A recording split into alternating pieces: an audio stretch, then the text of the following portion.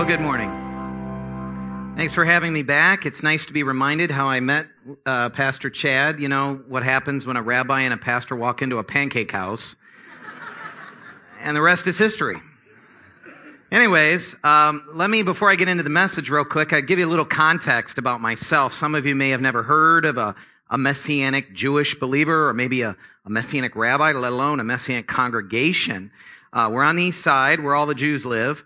And we are not by ourselves by any means. We're part of a movement of Messianic Jewish synagogues. And I say synagogues because that is what we are. Our services are on Saturday, on the Jewish Sabbath. So we maintain our Jewish identity. But Messianic Judaism, ladies and gentlemen, just to give you the definition of what it is a biblically based movement of people who, as committed Jews, believe in Jesus, and we call him Yeshua, using his Hebrew name, as the Jewish Messiah of Israel, of whom the Jewish law and the prophets spoke. So there it is up there for you. And there's some components to our movement, okay? Our movement, ladies and gentlemen, goes back about 2,000 years. People ask me, how old is Messianic Judaism? Well, we go back to the apostles, you know. But what's important to remember is that our movement, number one, is an evangelical movement. One of our core values is to reach our Jewish people for the good news of Messiah Yeshua. And our goal is, and our vision statement comes from Romans 1, which you studied a couple weeks ago, which is Romans 1:16. I'm not ashamed of the good news, the gospel of Messiah, because it is the power of God for salvation for everyone who believes, first to the Jew, and also to the nations, to the Gentiles. So that's our vision statement at Tikva Yisrael. Our focus, our number one priority is to reach our people about Yeshua. Secondly, Messianic Judaism is a prophetic movement. It's prophetic. God spoke about this would happen. It's nothing new, really. He said it would happen way back in the Old Testament times. The prophets spoke about how Israel would be regathered as a nation after being exiled and dispersed. So in 1948, Israel again became a nation. And in 1967, Jerusalem, for the first time in 2,000 years, was sovereignly held under Jewish control, under Israeli control. So that, ladies and gentlemen, is prophetic because the Bible says it would happen. In Romans 11, verses 1 through 3, Paul asks this question: did God reject his people? By no means, Paul says. I'm an Israelite myself, he says, a descendant of Abraham from the tribe of Benjamin. God did not reject his people whom he foreknew. So right off the bat, our movement is prophetic, and our movement also comes against a theology called replacement theology, which teaches that God is done with the Jewish people, he's rejected them and replaced them with something else called the church. That's not what the Bible says. That's not biblical. What's biblical is that God is not done with Israel, and guess what? The non-Jews get to come in and be a part of this covenant too. That's biblical, and part of that is what I'm here to talk about today. Now, not only are we prophetic, but it's a revival movement, and this comes from the prophet Ezekiel. Take a look at this. Ezekiel 36:24 says, "For I will take you from the nations, I will gather you out of all the countries," speaking about Israel, "I'll bring you back to your own land, and then I will sprinkle clean water on you. You will be clean from all your uncleanness and all your idols. Moreover, I'll give you a new heart." I'm going to be talking about that today, a new heart. "I will put a new spirit in you, and I will remove the stony heart from your flesh and give you a heart of flesh, and I'll put my ruach, my spirit," that's the Hebrew word for spirit, ruach, "I will put my ruach within you, and then I will cause you to walk in my laws so that you keep my rulings and do them, and then you'll live in the land that I gave to your fathers. You'll be my people, and I'll be your God." See, this is prophetic. Ezekiel was speaking about a time yet to come when Israel would be revived. There would be a revival movement. And so not only is it a physical revival of our land, but it's a spiritual revival with Jewish people like myself coming to faith in Jesus, but saying, wait a minute, we're Jews. And we don't stop being Jews. Heck, we were born Jewish. We will die Jewish. Amen? Hello? I say that because, think about it. When someone of different ethnic backgrounds and cultural backgrounds, when they come to Christ, nobody tells them, hey, you're Chinese? Okay, you got to stop being Chinese now because you're Christian now, right? That's absurd. But yet Jewish people are told, well, now you're a Christian. You got to stop this Jewish stuff. Wait a minute. If Chinese folks can still be Chinese and Indians can still be Indians and everybody else stays, why can't we stay Jewish? Amen? Jesus was Jewish, right? If it's good enough for him, it's good enough for me. Amen. Now I get the amens. You get it now, right? All right. And finally, Messianic Judaism is a restoration movement. God is restoring something here. In Amos 9, here's a prophecy. Amos says that in that day, I will restore David's fallen tent. Look at that. That's exciting. I'll repair its broken places, restore its ruins, build it as it used to be so that they will possess the remnant of Edom and all the nations that bear my name, declares the Lord, who will do these things. That's life from the dead. That's restoration. That's revival. That's prophecy coming to life. And in some of your lifetimes, you've witnessed these things. Israel become a nation and reborn and restored and coming to faith in Jesus is something the world should be excited about. It's life from the dead, as the Apostle Paul talked about in Romans 11:15. Look at this. For if their rejection, Jesus, we rejected Jesus at first, but not totally. If their rejection is reconciliation for the world, for the Gentiles, what will their acceptance of him be but life from the dead? Hallelujah for that. Because that's a sign. When Jews start coming to the Lord, when Israel starts coming to faith in Jesus, wow, look out, because there's a revival coming. So that's life from the dead. That's a little context about where I'm coming from, okay? Just so you all know where I'm coming from. Now I'm going to get into the message today. You're in a series called Right with God, and the title of my message today is The Secrets of Men. God knows the secrets of your heart. He knows what's going on here. We can't fool God, right? So let's get into this. I'm going to start off with a quote from the Talmud. The Babylonian Talmud says in Shabbat 153a, a famous rabbi called Rabbi Eliezer said this: repent one day before you die. His disciples asked him, how can we do that? We don't know when we're going to die. He answered them, all the more reason to repent today. You might be dead tomorrow. A little Jewish wisdom there for you, okay? Being right with God, ladies and gentlemen, can be summed up in one word: repentance. Repentance. And I just basically summed up your whole series. We're done, so have a good day. That's the one word. Now, in Hebrew, that word repentance is called shuva. Everyone say shuva. Shuva. There's your Hebrew lesson for today. And there it is on the board. Shuva. All right. That means repentance, but it means something more than just to repent. It means to return. To return. Has anyone ever treated you bad? You experience someone and you say, that guy's kind of a jerk. I don't think I want to hang around that person too much. You ever feel that way, Well, that's what the Holy Spirit does. He's a gentleman. And when we're in sin and we grieve the Holy Spirit, he says, I think I'm going to back off here. I'm going to leave. And so when God departs from our lives and there's an emptiness in our lives, we need to return to him. But guess what? When we do shuva, when we return to God in repentance, it's not only us returning to him, he returns to us. God returns back into our lives. So doing shuva, doing repentance, it's more than just us coming to him. He comes back to you. Isn't that exciting? That's the Hebrew understanding of shuva.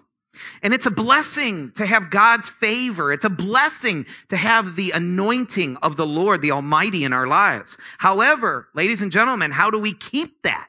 How do we walk in that anointing? How do we walk in being right with God all the time? Because we can be right with God today, but tomorrow we could blow it.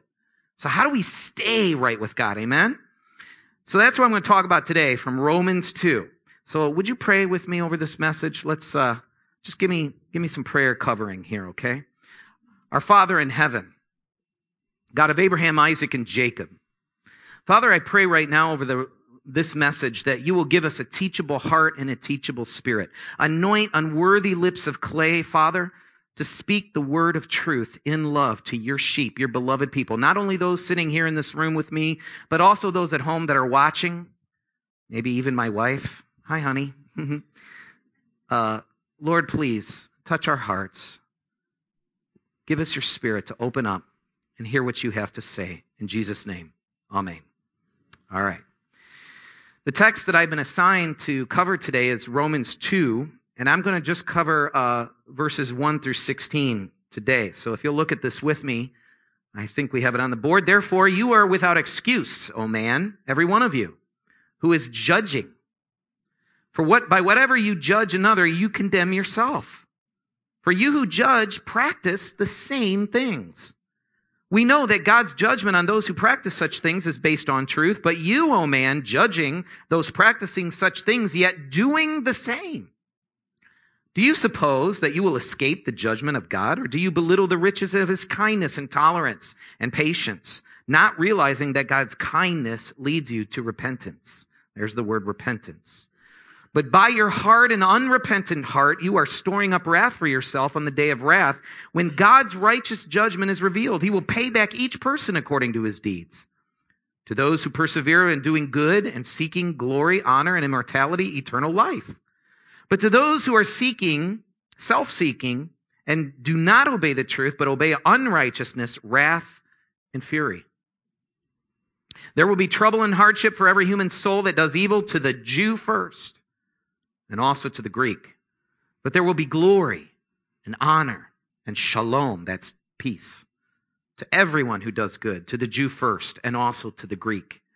For there is no partiality with God. All have sinned outside of the Torah will perish outside of the Torah. The word Torah means law, God's law, the Ten Commandments, but also it means the first 5 books of the Bible, Genesis, Exodus, Leviticus, Numbers, and Deuteronomy. The first 5 books of the Bible is called the Torah, okay, which means God's teaching, all right?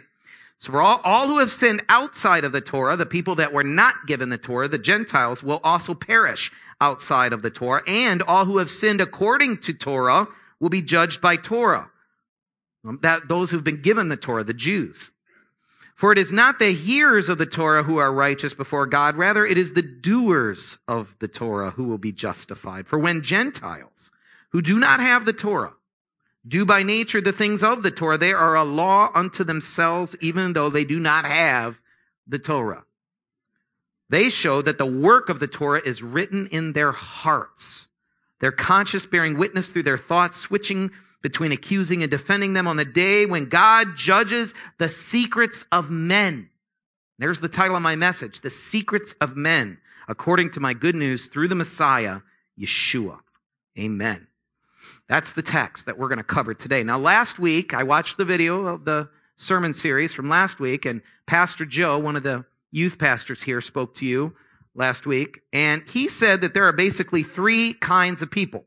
He said, first, there are those who have never heard the good news before. They've never heard the gospel message. Secondly, there are people who are churchgoers. They go to church all the time. They might even pray, and they might be religious people, but they have never made a personal commitment to Jesus. They don't have a personal connection. They've never done tshuva, okay? They've never repented completely. And then there are those who recognize they are a sinner, and they have repented. They've done tshuva, and God has transformed their lives from the inside out. That's a third category. And Pastor Joe made the point that we are all very bad people. And that's what Paul was talking about today in this passage. We've all blown it, Jew and Gentile alike. And I appreciated what Pastor Joe said because, there's a lot of feel-good preachers out there, ladies and gentlemen. A lot of smiley pastors who like to just make you feel good. But this pastor, yet last week, he told you, we're all bad people. We've blown it. And he's telling the truth. Would you rather hear the truth or just feel good? Hear the truth. Amen. That's what we're here for. We're here for the truth. So, today, I want to speak primarily to this third type of people, those of us who've repented, but also to make sure that we stay in that category, that we're walking in tshuva, that we are walking all the time being right with God. That's what I want for my life, amen? So I'm going to challenge you, those of you who think you're in that category perhaps. This third category is those who are righteous. What does the word righteous mean? That's the first point on the board. When you hear the word righteous, what do you think of? Do you think, well, God is righteous, I'm not? Or there's lots of people more righteous, this pastor or that pastor, some great righteous person. What do you think of? I'm going to give you another Hebrew word. The word is tzaddik. Everybody say tzaddik. There it is on the board, tzaddik. That is the Hebrew word for a righteous person. And I'll tell you what that word means, actually, just like tshuva has a deeper meaning. Tzaddik has a deeper meaning. It's not only a pious, religious, high person or like a title given to rabbis or prophets or people like that. Yes, it means a righteous person, but also the word tzedakah means charity. So it also has a connotation of generosity. A tzaddik is someone who's not only holy, but he's a very generous person. But also the word tzaddik has an element of judgment to it. It's a person who has also suffered for what is right. A person who has suffered. And this comes from Psalm 34, which in Hebrew says, Rabot ra'ot tzaddik umichulam yitzilanu Adonai, which means in English, many are the distresses of the righteous, but Adonai, the Lord, delivers him out of them all. A righteous tzaddik, a righteous person, someone who's right with God, is someone who has a lot of problems in their life, a lot of distress, but God delivers him from them all. That's what really a righteous person is. How many of you now think that you're righteous? We've all gone through distresses where God, maybe you've experienced God has delivered you from. And ladies and gentlemen, that's what a righteous person is. But Paul tells us in Romans 2 also what a righteous person is. Let me remind you what we just read in verse 13. For it is not the hearers of the Torah, the hearers of the word of God who are righteous, who are tzaddikim before God. Rather, it is the doers of God's word, the doers of the Torah that are tzaddik, that are justified, that are righteous. Many people hear the word, guys. Many people hear God's word. Many people go to church. Many people go to synagogue. People call themselves a Jew. We Jews love to pride ourselves in being Jewish. We're the chosen, right? Guess what? That doesn't mean anything. Do you do God's word? Faith backed up with action. God wants to see us doing his word. Amen? There's a difference between just hearing and doing. And in verse 8, he says, but those who are self-seeking, but who do not obey the truth, but obey unrighteousness, they have wrath and fury. So righteousness, ladies and gentlemen, are people that not only hear the word, they do the word, but they also suffer for the word of God. And who's the one who suffered the most for doing what is right? Jesus, right? He never committed a sin. He never broke any of God's commandments, and yet he suffered for doing what was right. Amen? And so the more we become like Jesus, the more we become like the righteous one, the righteous tzaddik, the more his righteousness becomes in us, and we become a tzaddik. Amen? That's what I want to be in my life. So God is righteous and holy. But what prevents us from that? What's keeping us from being right with God all the time? Paul tells us, verse 5. Take a look at this. But by your hard and unrepentant heart, you are storing up wrath on the day of wrath. God's righteous judgment revealed. Here's the answer. What is it that keeps us from being right with God? Our heart. Our unrepentant hearts is what keeps us from being right with God. You know, our hard hearts. People have hard hearts. And it's not just because people are stubborn or we're stubborn. Many times our hearts are hard, ladies and gentlemen, because we've been hurt. Maybe we've been abused. Maybe we've been betrayed by someone we love. Maybe a terrible divorce. Maybe there's been a business deal gone south and you just feel betrayed by someone you once trusted. And so there's hurt. And so we don't allow that hurt we don't allow ourselves to get vulnerable before God. And so we have unrepentant heart. Because we're judging our neighbor. We think, well, we've been hurt. He did something to me, God. He did something to me, or she did something to me. And we're judging that person, but you know what? We're no better. But we harden our hearts. And that's what keeps us from being right with God. The key to obeying the truth starts with the condition of our hearts. By having a soft heart, not a religious spirit, not judging our neighbor, but trying to be obedient, and not trying to be obedient out of a sense of obligation. Let's write this down. Let's write this down on our notes. Being right with God is not the same as calling yourself a Christian or a Jew. Being right with God means having a repentant heart. Having a repentant heart is the first step in obeying God. If you want to be able to do the word of God, you can't have a hard heart. You have to have a soft heart. Only then can you obey God. Second point, God knows your secrets. God knows what's in your heart. He reads your heart like a book. He knows it all, even before it happened. You can't fool God. And Paul says that in our passage here in verse 16. Look at this. On the day when God judges the secrets of men according to my good news, We all have secrets. We all know what we've done, and it's only between us and God. Nobody else knows. Every single one of us knows that about ourselves. But here Paul says God's going to judge those secrets.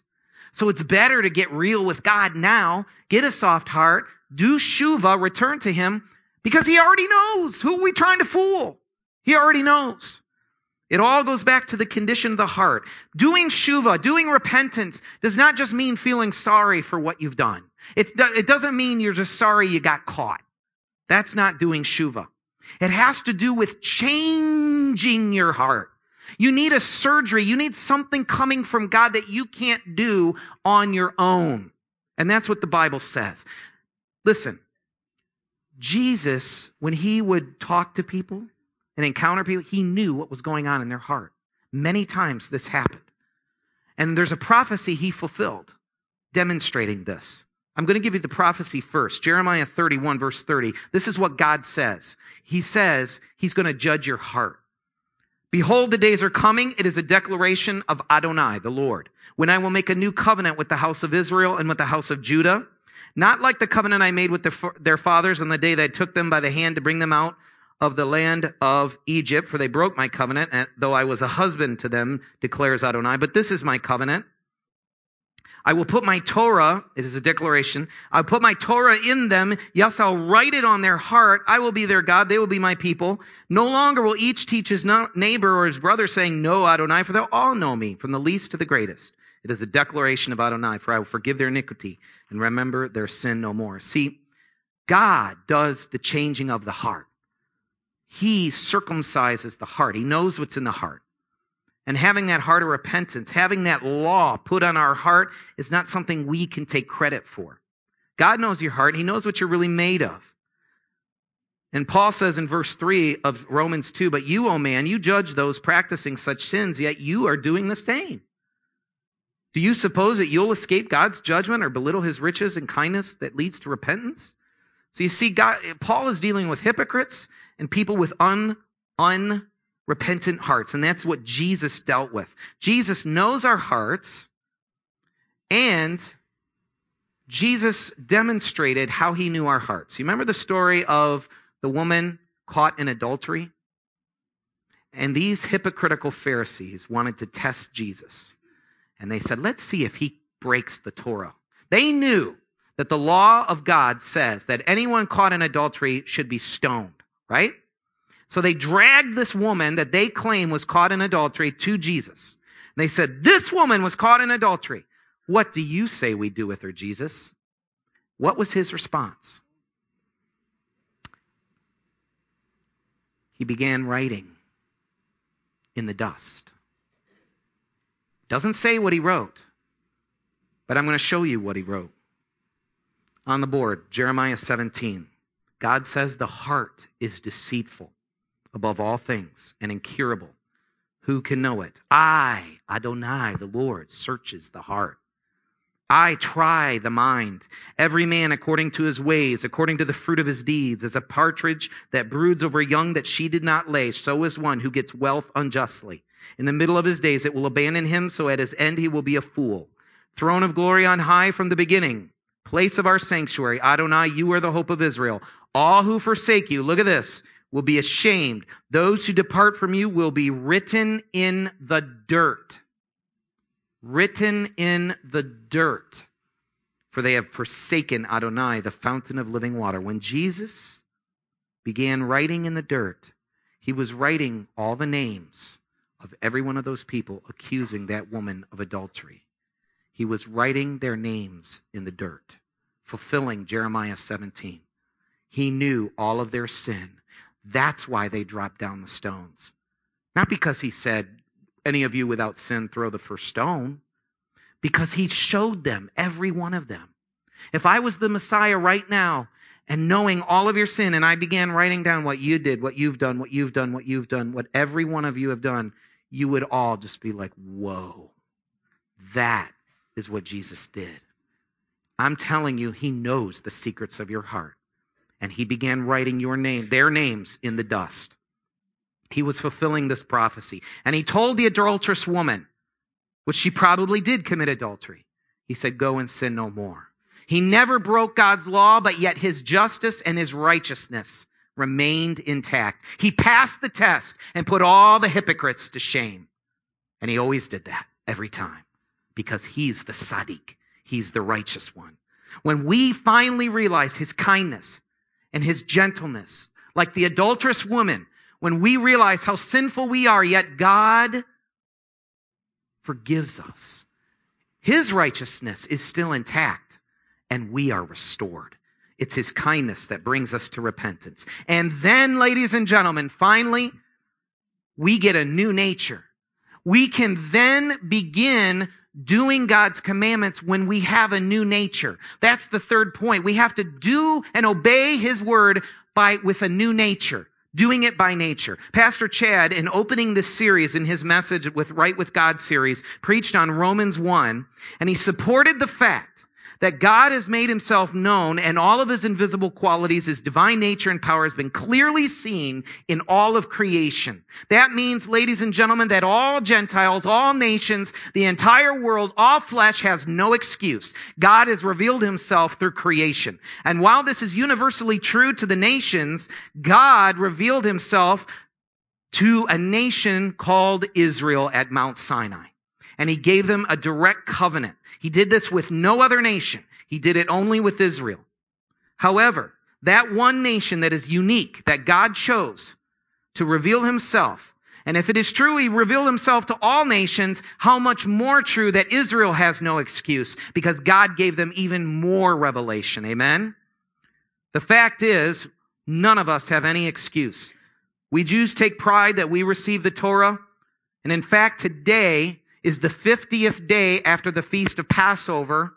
That means today is the Feast of Pentecost. I am standing here by invitation today speaking with you on a Jewish holiday called Shavuot. And it is the day, the anniversary of when God took Moses up Mount Sinai and gave him the first tablets of the 10 Commandments on this day, on the Hebrew calendar.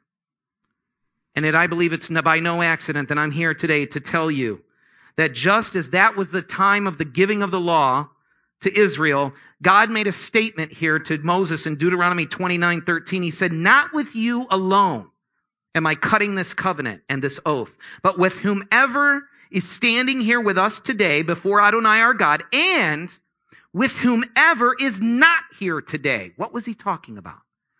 Ladies and gentlemen, not only was God talking about every generation of every Israelite who was yet to be born, every soul, the rabbis teach, every Jewish soul was there at Mount Sinai, but God is also speaking to all of those who would be grafted into the nations. I am cutting this covenant with Israel and with everyone who is not here today, who is yet to come into faith, who is yet to come in and be saved. I am making this covenant with you.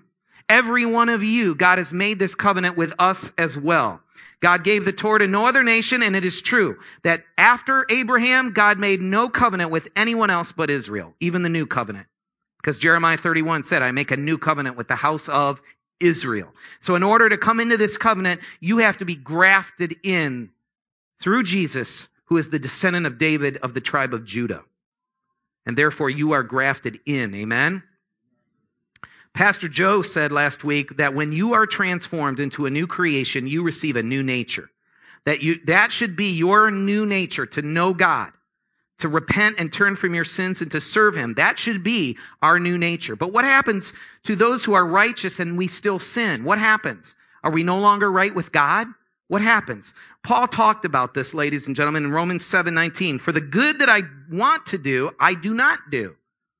But the evil that I do not want, this I practice. But if I do what I do not want, it is no longer I doing it, but the sin that dwells in me. So I find this principle, that the evil is present right there in me, the one who wants to do good as well. For I delight in the Torah of God with respect to the inner man. But I see a different law in my body parts, battling against the law of my mind and bringing me under the bondage, under the law of sin, which is my body, my flesh. Miserable man that I am, who will rescue me from this body of death? Thanks be to God, it is through Messiah, Yeshua, our Lord. So then, my mind, in myself, I serve the Torah of God, but with my flesh, I serve the law of sin. See, ladies and gentlemen, he's making a point here, and that is when God gave the covenant, he changed our nature, that every Jew wants to serve God, but we have this sinful nature as well. And that should be the same nature that we all have, all of us who've come in and had a revelation from God, God's word should make an imprint, an impression in our souls. And now we have a new nature, a desire to want to serve him. It is a deposit. The Holy Spirit is given as a deposit in us. And when you feel that tug and that warfare going on, when you're being tempted into sin, but your spirit is saying, no, don't do it. Then you know you have the Holy Spirit. It is convicting you. And that is what he talks about in Romans 2 about non-Jews. This is how we know non-Jews are part of the covenant. Look at this. Verse 14, for when Gentiles who do not have the Torah, God did not give the Torah with any other nation. When he says Gentiles who do not have when they do the things of the Torah by nature, you keep God's commandments by nature. God gave you a new nature. You become a law unto themselves, even though they do not have the Torah. They show that the work of the Torah is written on their hearts. See, there it is.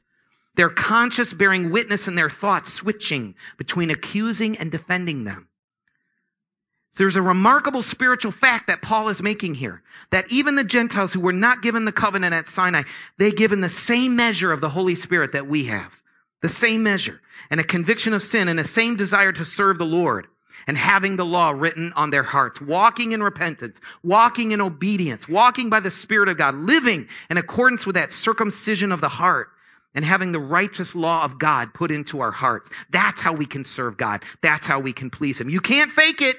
You can't just try to just use the law of God as a list of do's and don'ts and try to be righteous. That's not the way to do it. You've got to have a changed heart. And in Romans 3:19, here's what Paul says about that. For we know that whatever the Torah says, it says to those within the Torah, so that every mouth may be shut and the whole world may become accountable to God. For no human on the basis of Torah observance will be set right at his sight. See what he's saying there is you can't be right with God by trying to just be a good person. You can't be right with God by just trying to keep the commandments. You're going to blow it because we're all human. We can't, that's not what the Torah is even for. The Torah is to show us how sinful we are. See, there it is right there. Through the Torah becomes awareness of sin. God never said in the law of Moses that if you just do this, you'll have eternal life. He never said that. It's nowhere in the Torah does it say that. The Torah was not given for that purpose. The Torah was given so that we could become aware of how bad we are and that we can repent and return and be right with God. Are you ready to be right with God? I am. And I want to stay right with God. Amen. I want to be right with God. I want to be transformed and changed from the inside out. I want to live to please him. Amen. I want to walk in his favor. Who wants to be righteous with me? All right. Lots of hands. And I hope there's hands at home as well. If you're watching on the internet, we want the genuine thing. We want the real thing. I want the real thing. Amen. So I'm going to show you how to do Shuvah right now. I'm going to help you do it the Jewish way. First step is to believe in the Messiah. First step is to soften your heart and believe in him with me right now. So I'm going to lead you in a little prayer. The second part is to repent. And I'm going to show you that in a second. So let's first pray. And if there's anyone who wants to give his life or her life, let's soften our hearts and receive the Messiah in our hearts right now. Even if you've been hurt, whatever you're holding back, whatever anger or pain, let's give it up to God right now. Pray with me. Come on. Father in heaven, God of Abraham, God of Isaac, God of Jacob, I come before you realizing I am a sinner. And Lord, I don't even know how to begin to soften my heart. But I want to soften it because I know that's the only way. So Lord, I realize I can't do this without you. I need that transformation. I need that surgery on my heart. So Lord, I want to invite you. Please, just come in. I know I've blown it. And there's some people that have really hurt me. And I don't even know where to begin, but I just give it to you right now, Lord. Please somehow deal with this. Only the way you can. Give us the healing of Gilead, the balm of Gilead, Father. And so, Lord Jesus, I invite you into my heart right now. And as I repent, hear my prayer and let me start a new life with you. In Jesus' name I pray. Amen. Now we're going to repent together. We're all going to repent. I don't care if that was the first time you invited Jesus or not.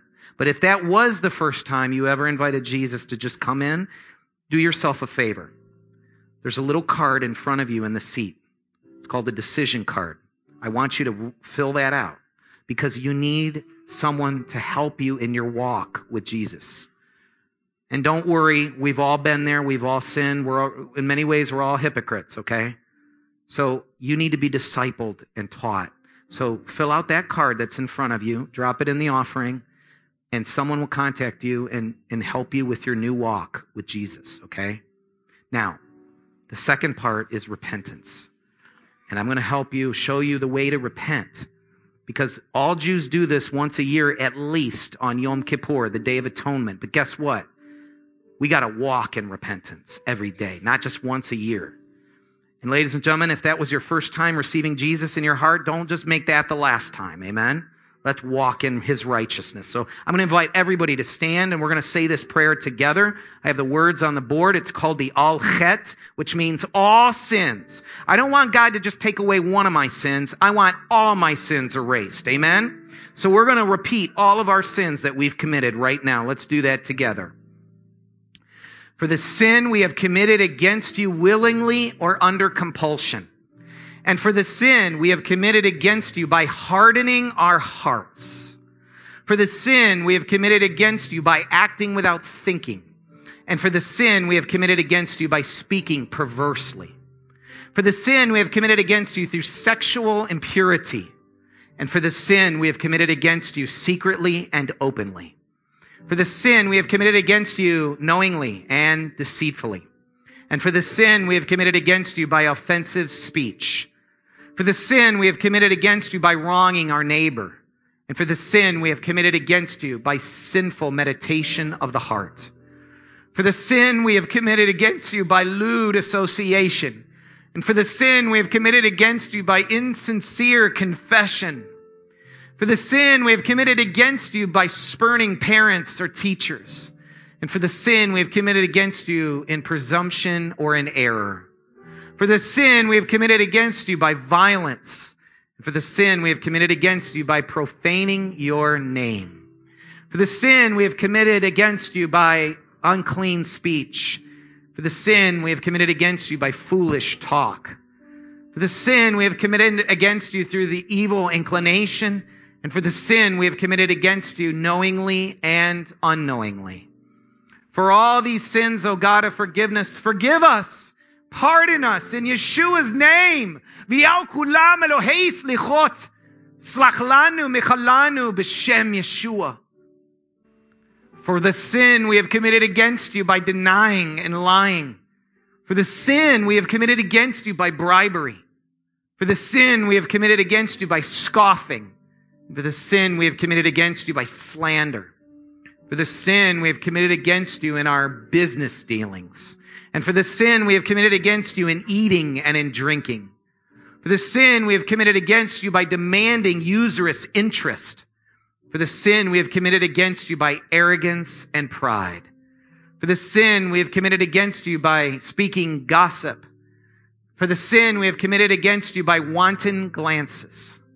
For the sin we have committed against you with haughty eyes. For the sin we have committed against you by insolence. For all these sins, O God of forgiveness, forgive us and pardon us in Yeshua's name. V'al kulam Elohei slichot, slach lanu michalanu b'shem Yeshua. For the sin we have committed against you by rejecting responsibility. And for the sin we have committed against you by contentiousness. For the sin we have committed against you by ensnaring our neighbor. And for the sin we have committed against you by envy. For the sin we have committed against you by levity. And for the sin we have committed against you by being stiff-necked. For the sin we have committed against you by running to do evil. And for the sin we have committed against you by tale-bearing. For the sin we have committed against you by vain oaths. For the sin we have committed against you by hatred without a cause. For the sin we have committed against you by breach of trust. And for the sin we have committed against you with confusion of mind. For all these sins, O God of forgiveness, forgive us and pardon us in Yeshua's name. V'yal chulam Elohei slichot, slach lanu michalanu, b'shem Yeshua. Amen. Amen.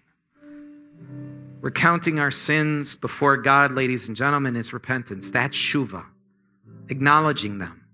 And ladies and gentlemen, keeping a hard heart is what keeps us from being right with God. Repentance is the key. And when you look around in the world with all the violence, all the racial hatred, all of the mishigas in this world, it's all down to this one issue. We've not repented. Let us be the people that sets the example for our community, for our city, Cleveland. Let us be a people of repentance. Amen. God bless you.